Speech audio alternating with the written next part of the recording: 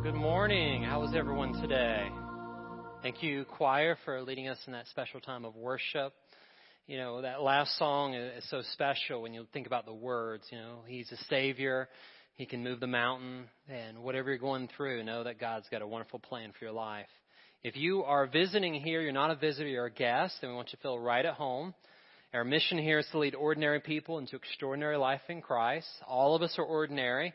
But when Jesus enters into our lives, He makes the ordinary extraordinary. And we like to say we're a place where you can belong, believe, and become. We want you to know that this is a place that's warm, welcoming.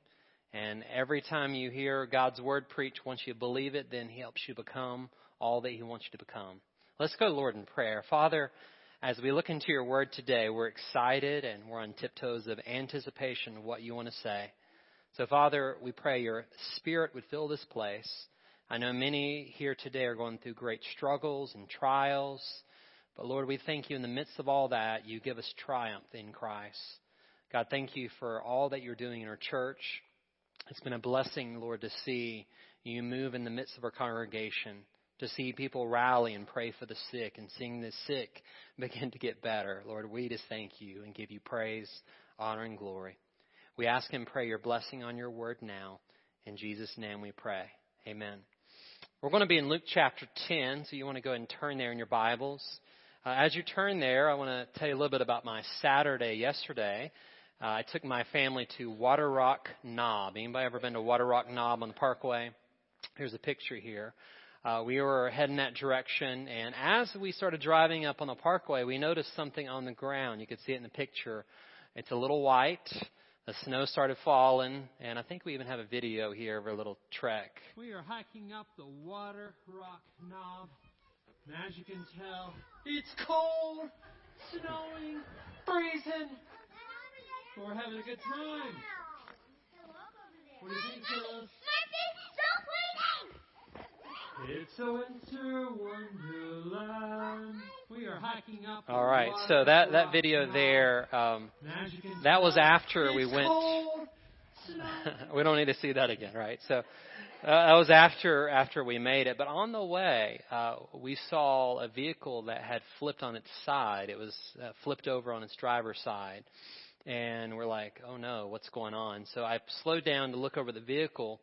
And it didn't seem like anyone was in it, so I was like, I didn't know what to do. So I started to move a little forward, and I saw a truck coming down. And I asked the truck driver, there was a vehicle on its side, do you know anything about it? And he said, well, this just happened. I just heard the crash.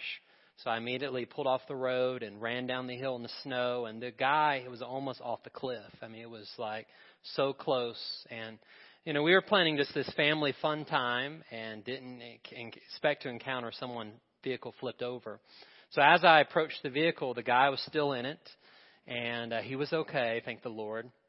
And we opened the door, and he had to crawl out of the passenger side since it was flipped on the side. And I held the door as he crawled out, and he ended up in our van. We warmed him up and waited on the wrecker crew. And I began to think after this whole process, as I was talking with the gentleman, what would have happened if I had just kept going? You know, the first response was, this happened last night. I don't see anyone in the car. And it would have been so easy to keep going or to say, you know, this truck driver will handle it. You know, he's heading in that direction. I've got 4 crazy kids in the car. I'm just going to keep going. And as I began to think about it, it made me think of the text we're talking about today, how God is a missionary God, and He sends us on mission. But all around us are potential ways to excuse. Well, someone else will do it. I'm just going to keep going. I have too much going on in my life. And, you know, the temptation for me was just to keep going. Thank God I stopped. But think about your life. How many times do you say, I would share Christ with someone, but, and you fill in the blank. Whenever you read throughout the whole Bible, we're reminded that God is a missionary God. You see it as early as Genesis 12, where God calls Abraham to be a blessing to all the nations. And a lot of times when we talk about the Jewish people, we forget that the whole role of the Jewish people was to be a special people that was to spread the message about God to all the world. But they kept it to themselves. So God would often send people out And sometimes circumstances they didn't like. You remember Daniel in captivity? He was sent to Babylon. And for as many as, I think, 70 years, he was a witness to Babylonian, Persia, and different nations to be a witness.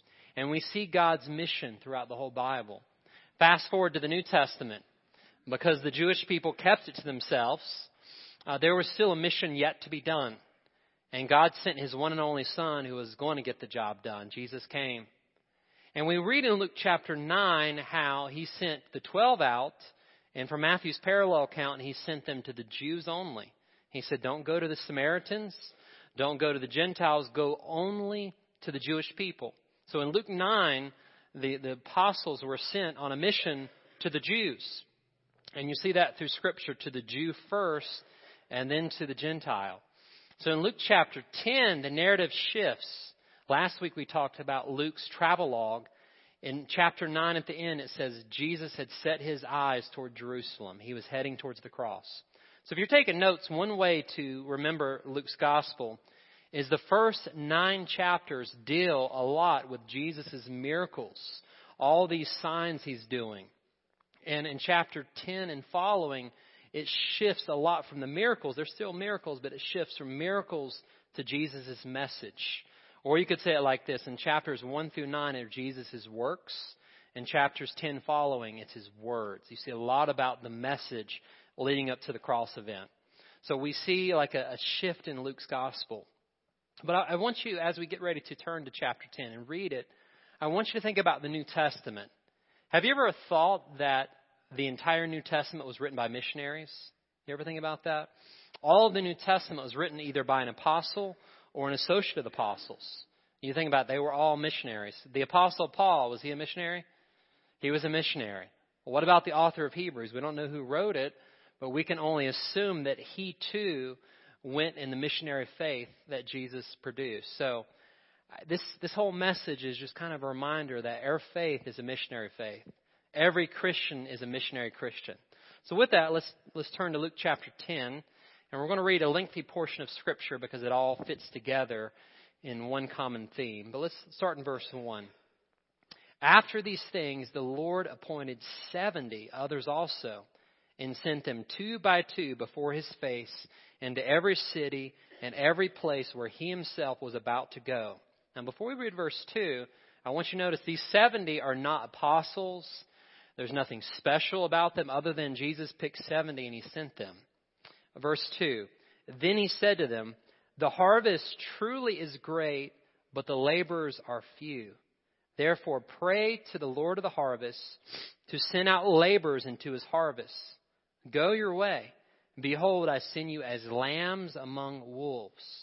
Carry neither money bag, knapsack, nor sandals, and greet no one along the road. But whatever house you enter, first say, Shalom to this house, or peace to this house. And if a son of peace is there, your peace will rest on it. If not, it will return to you. And remain in the same house, eating and drinking such things as they give. For the laborer is worthy of his wages. Do not go from house to house. Whatever city you enter, and they receive you, eat such things that are set before you. And heal the sick there. And say to them, the kingdom of God has come near to you.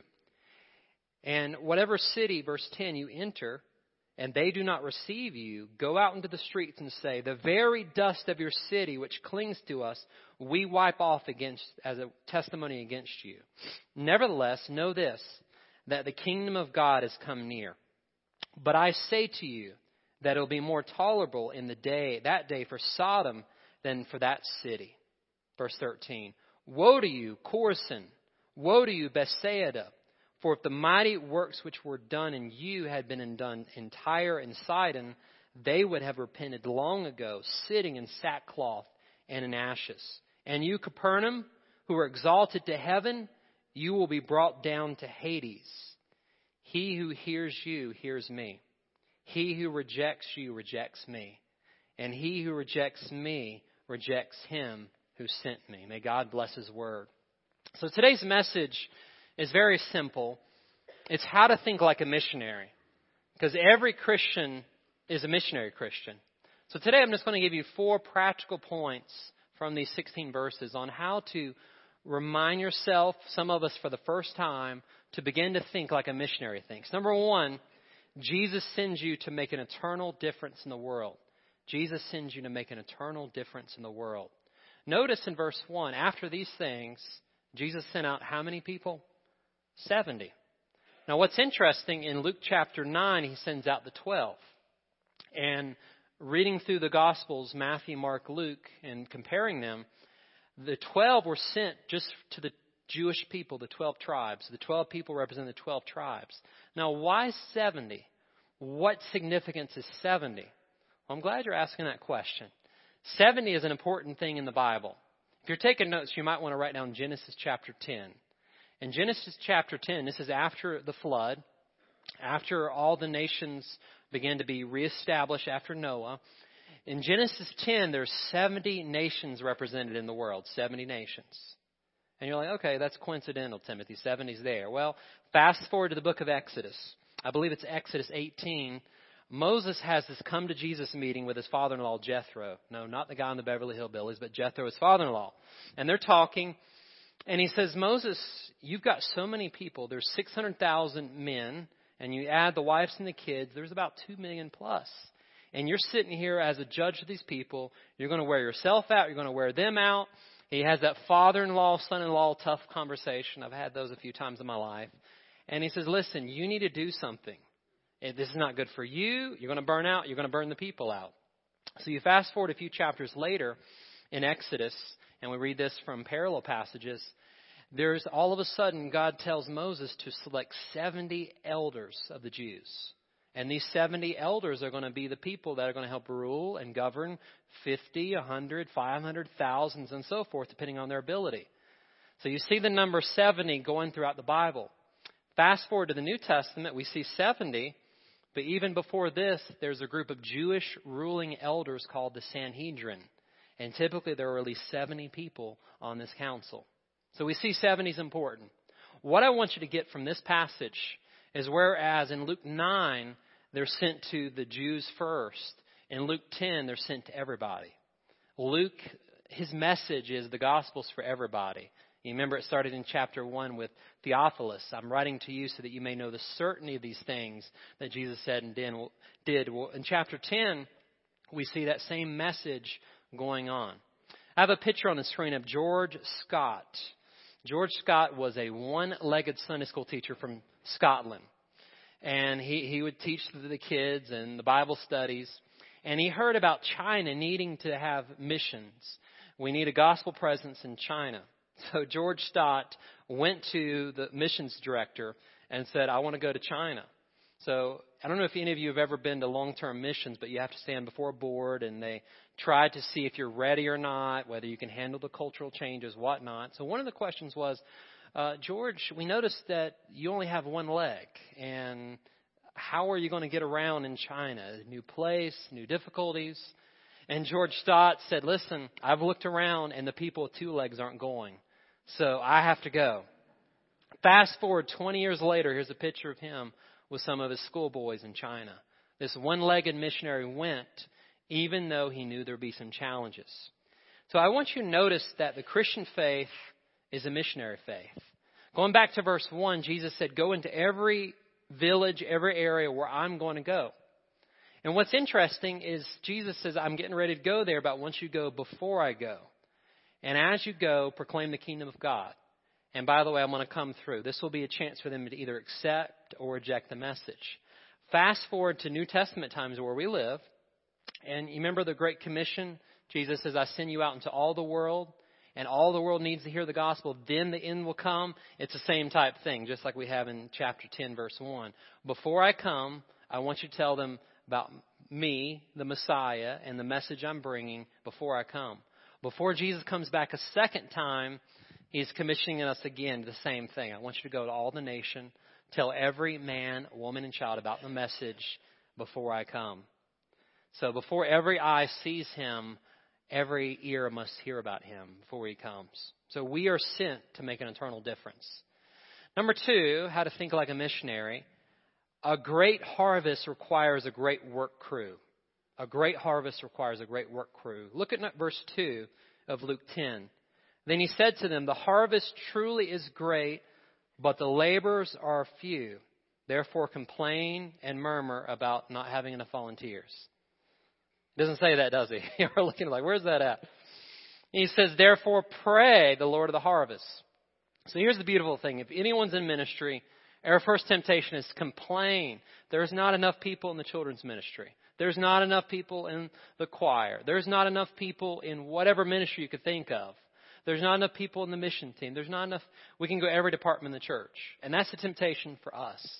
But what Jesus says is if you want more people to stand up, you have to pray them in. You have to pray. Sometimes we forget the power of prayer. Did you guys realize this truth? Jesus wants this church to grow more than you do, more than I do.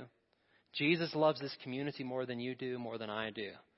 So if you want to see people rise up and say, here I am, Lord, send me, you have to go vertical. Once you go vertical, the horizontal takes care of itself.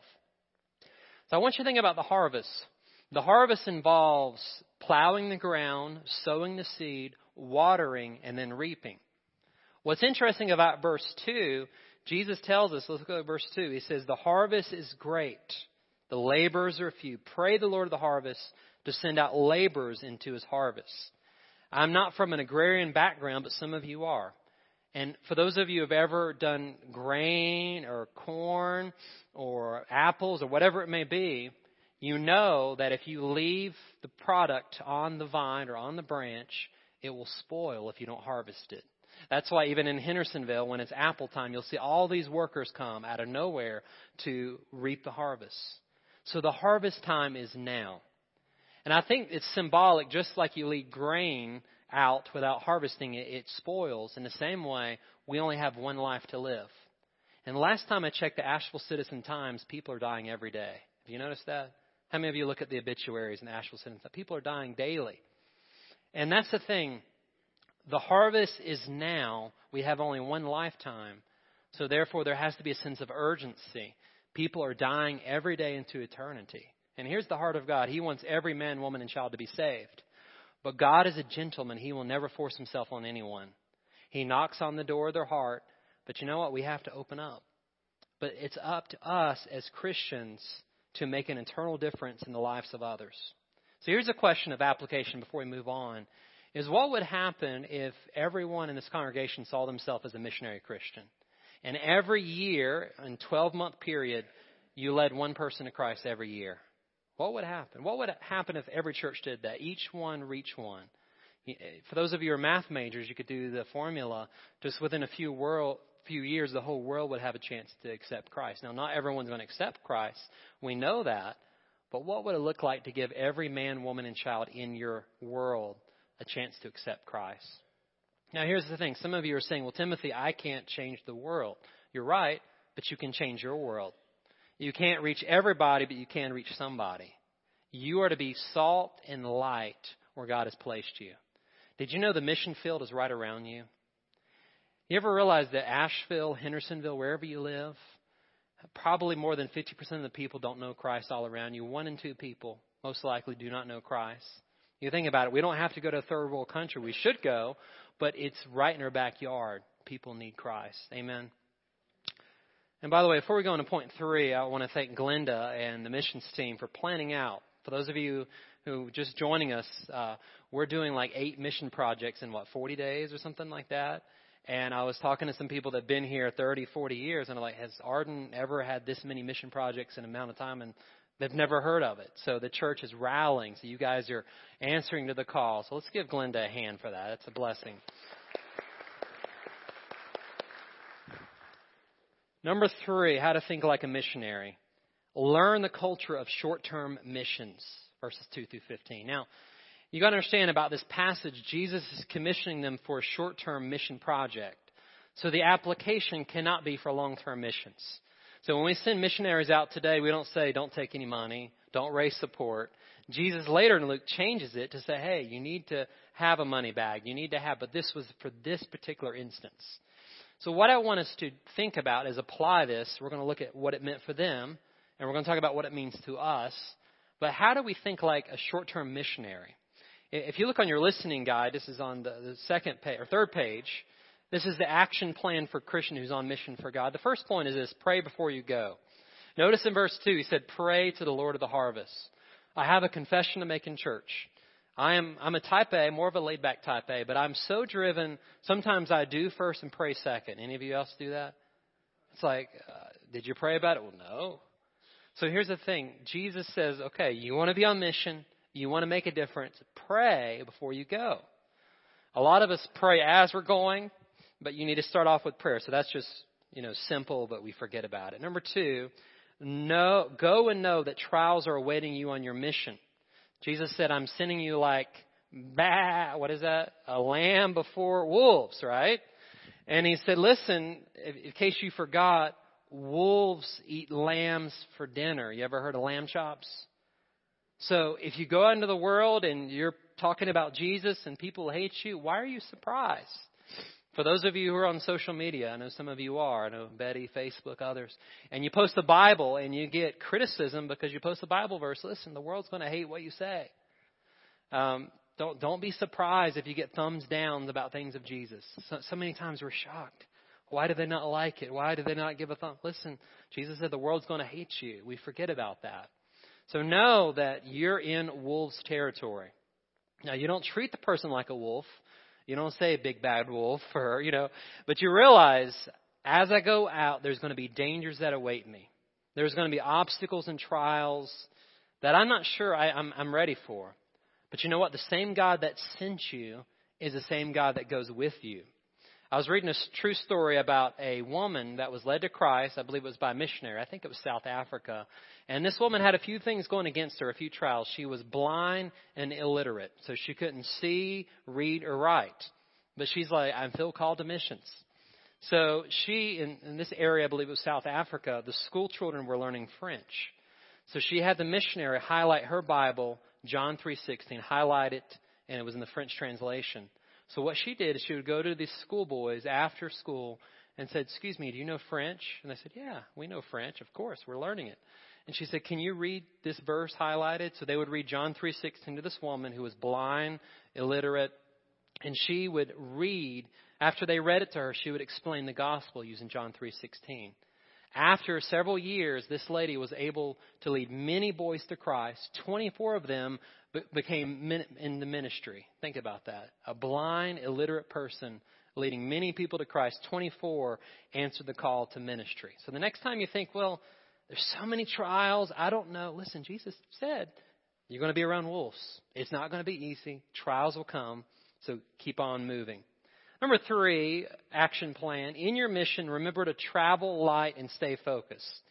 Now, when Jesus said don't greet people, is he saying be antisocial? No. In this culture, these greetings would be a little long. You remember a very hospitable culture.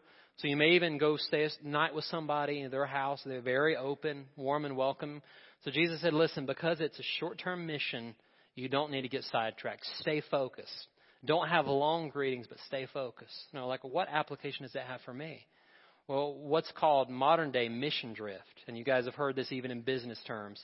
You have a mission, and it's so easy to drift. And I think the reminder for all of us in the church, in your family, if you run and operate a business, whatever your mission is, stick to the mission. Don't drift, because it's so easy to get sidetracked.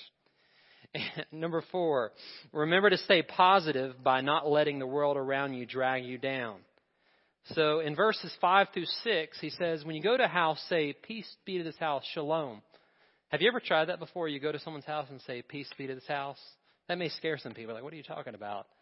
Well, what it goes back to is Genesis 12, where Abraham's called to be a blessing to all the people, right? And carrying the shalom. Shalom is life as God meant it to be. Life in its wholeness and its fullness. So he said, when you go into a house, you bring God's presence with you. And if the person is deserving, the peace will remain. If it's not, the peace will return back to you. So one practical application of that is don't take it to heart. When people are not nice, when people push back, when people are antagonistic, let your peace return to you. So many of us, if someone's not nice to us because we're a Christian, we're like, oh no, we're so broken and disappointed. And Jesus said, listen, shake the dust off. Keep going. Don't let it get you down. Stay positive. As I joked a few weeks ago, some of us have been baptized in lemonade. We walk around sour and hurting. And Jesus said, listen, be light, be encouraging. Christianity is a positive message. Jesus forgives. Number 5, practice contentment and don't always seek an upgrade. So verses 7 and 8, what is it talking about? Don't go from house to house. Well, if you're on a short-term mission trip, the idea is wherever you're planted, grow roots there. Blossom wherever you're planted until Jesus transplants you. So here would be the idea. If you didn't take a money bag with you, if you didn't take extra sandals, extra provisions, here's the temptation. I'm at one house, and they're serving me the Jewish version of ramen noodles.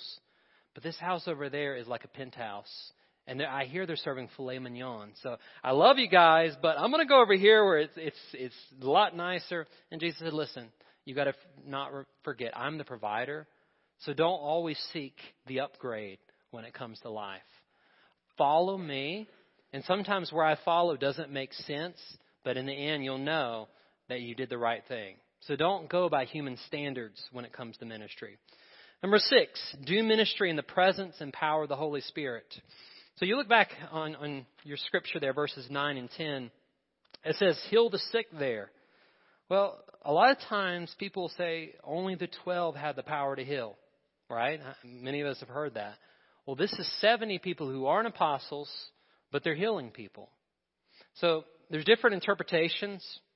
And some people are what's called cessationists. They believe that the gifts and the healings don't exist. They only existed with the 12. But I look at passages like this and passages throughout the New Testament where God still heals. And my personal belief, I respect you if you believe this way, but I believe God still heals today. I believe miracles still happen today. I believe Jesus Christ is the same yesterday, today, and forever.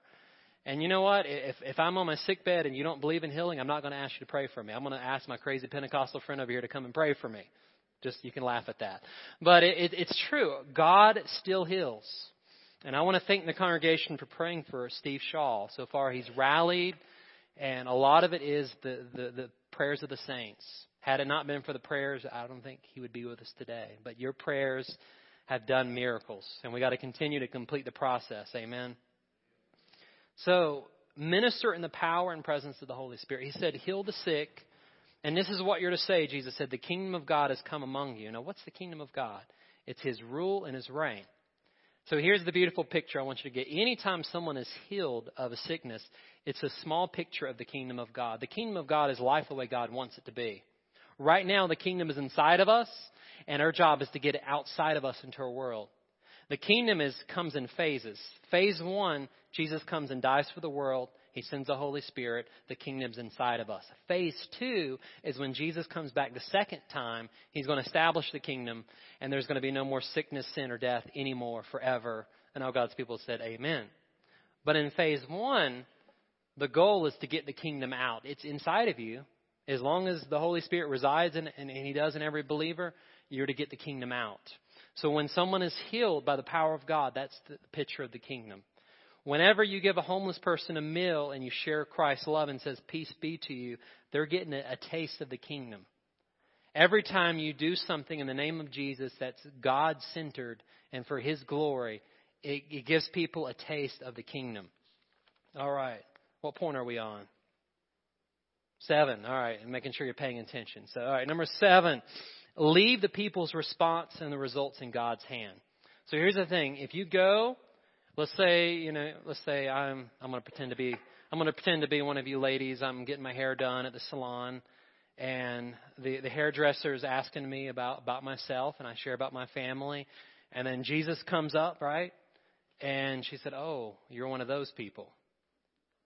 And you can either get all upset and get your hair in a wad, and or you can say, "Yeah, I'm saved. I'm a believer. I'm excited about it."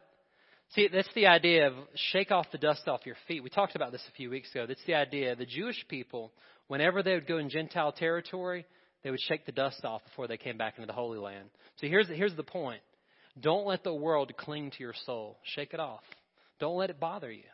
Because, a reminder, the world's going to hate you. I'm sorry, but it's true. If the world doesn't hate us, we have to ask ourselves, am I really shining the light of Christ? Because if I am, the world will push back. If I'm just lukewarm, the world doesn't care. But if I really live my faith out, the world's going to push back like nothing you've ever seen. So just a little warning. All right. Finally, let's before we go into last point, I want to go back to verses. We've covered a lot of verses, but jump to verse 13. This is very interesting.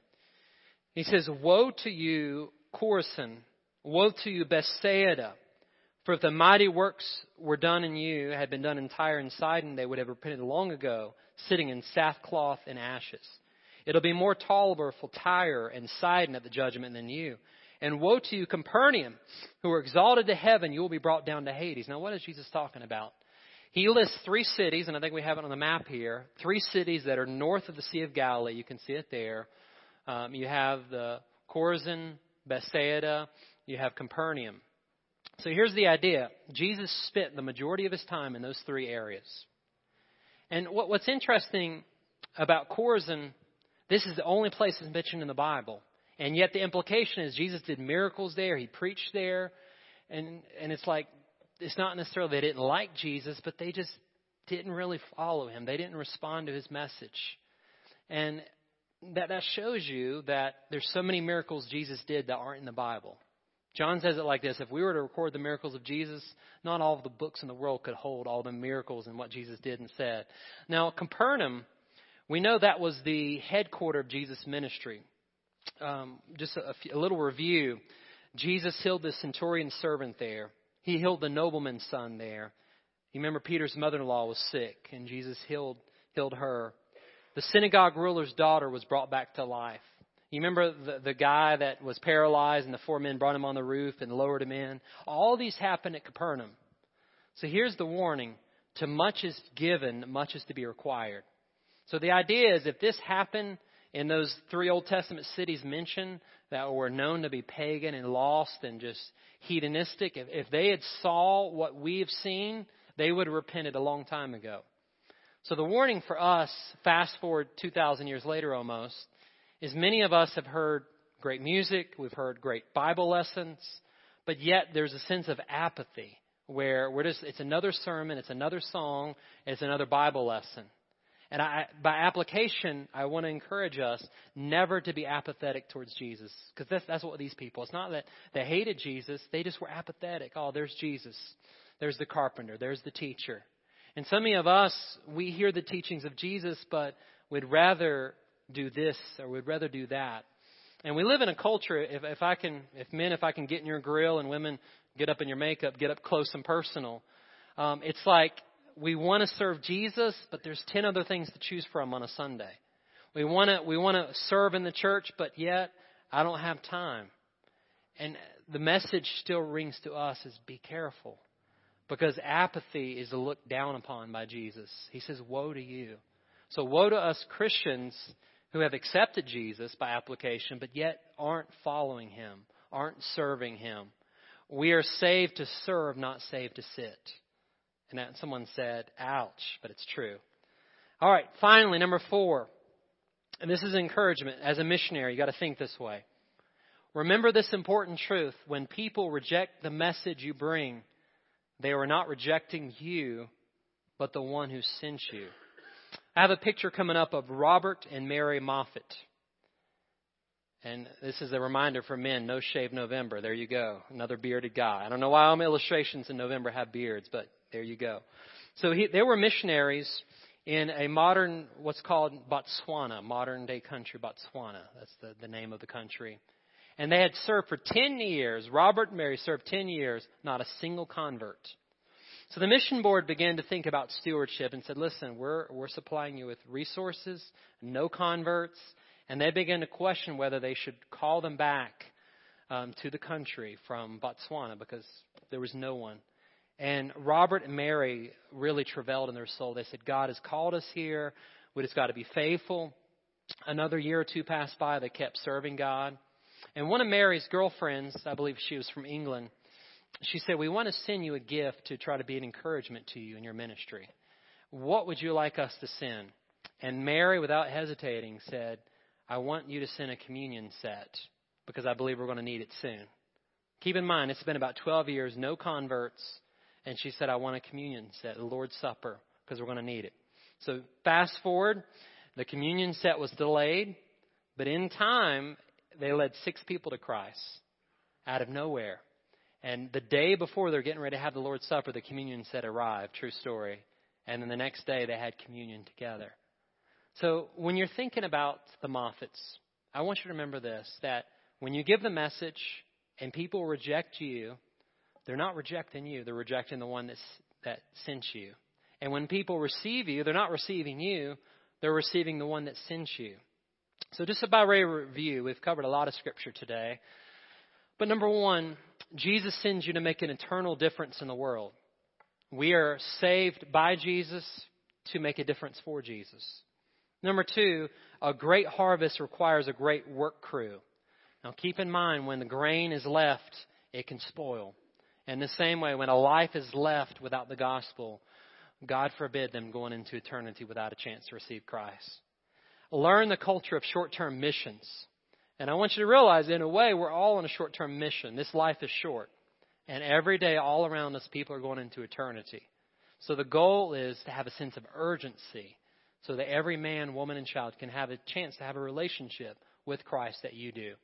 And remember this important truth. When people reject you and the message you bring, they're not rejecting you, but rejecting what? The one who sent you. So one final thought before we summarize it. When someone says, well, I like God generically, but I don't like Jesus specifically, that doesn't fly. You cannot like God and not love Jesus. Jesus is God. So I'm sorry, we live in Asheville, but a lot of people say, I like God, but not Jesus. Jesus is God. You can't accept the Father without accepting Jesus, and that's the Christian faith. It's like I told the first service, for people that say, I like your wife, but I don't like you. Listen, if you don't like me, my wife ain't going to like it. We come as a package deal. And it's the same with God and Jesus. They're a package deal.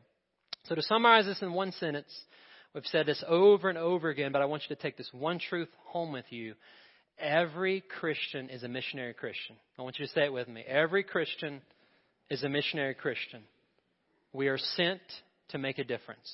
Let us pray. Dear Jesus, we thank you for your truth. We thank you for your word. Father, first of all, I want to pray for every believer in this room and for those listening online to the podcast. God, we got to come confessing that we've often thought it was going to be someone else to do it. Just like my temptation was to keep driving on the parkway and not to help. The temptation is someone else will share. But Lord, I pray we'd walk away with this one truth. God has called me not to change the entire world, but to change my world.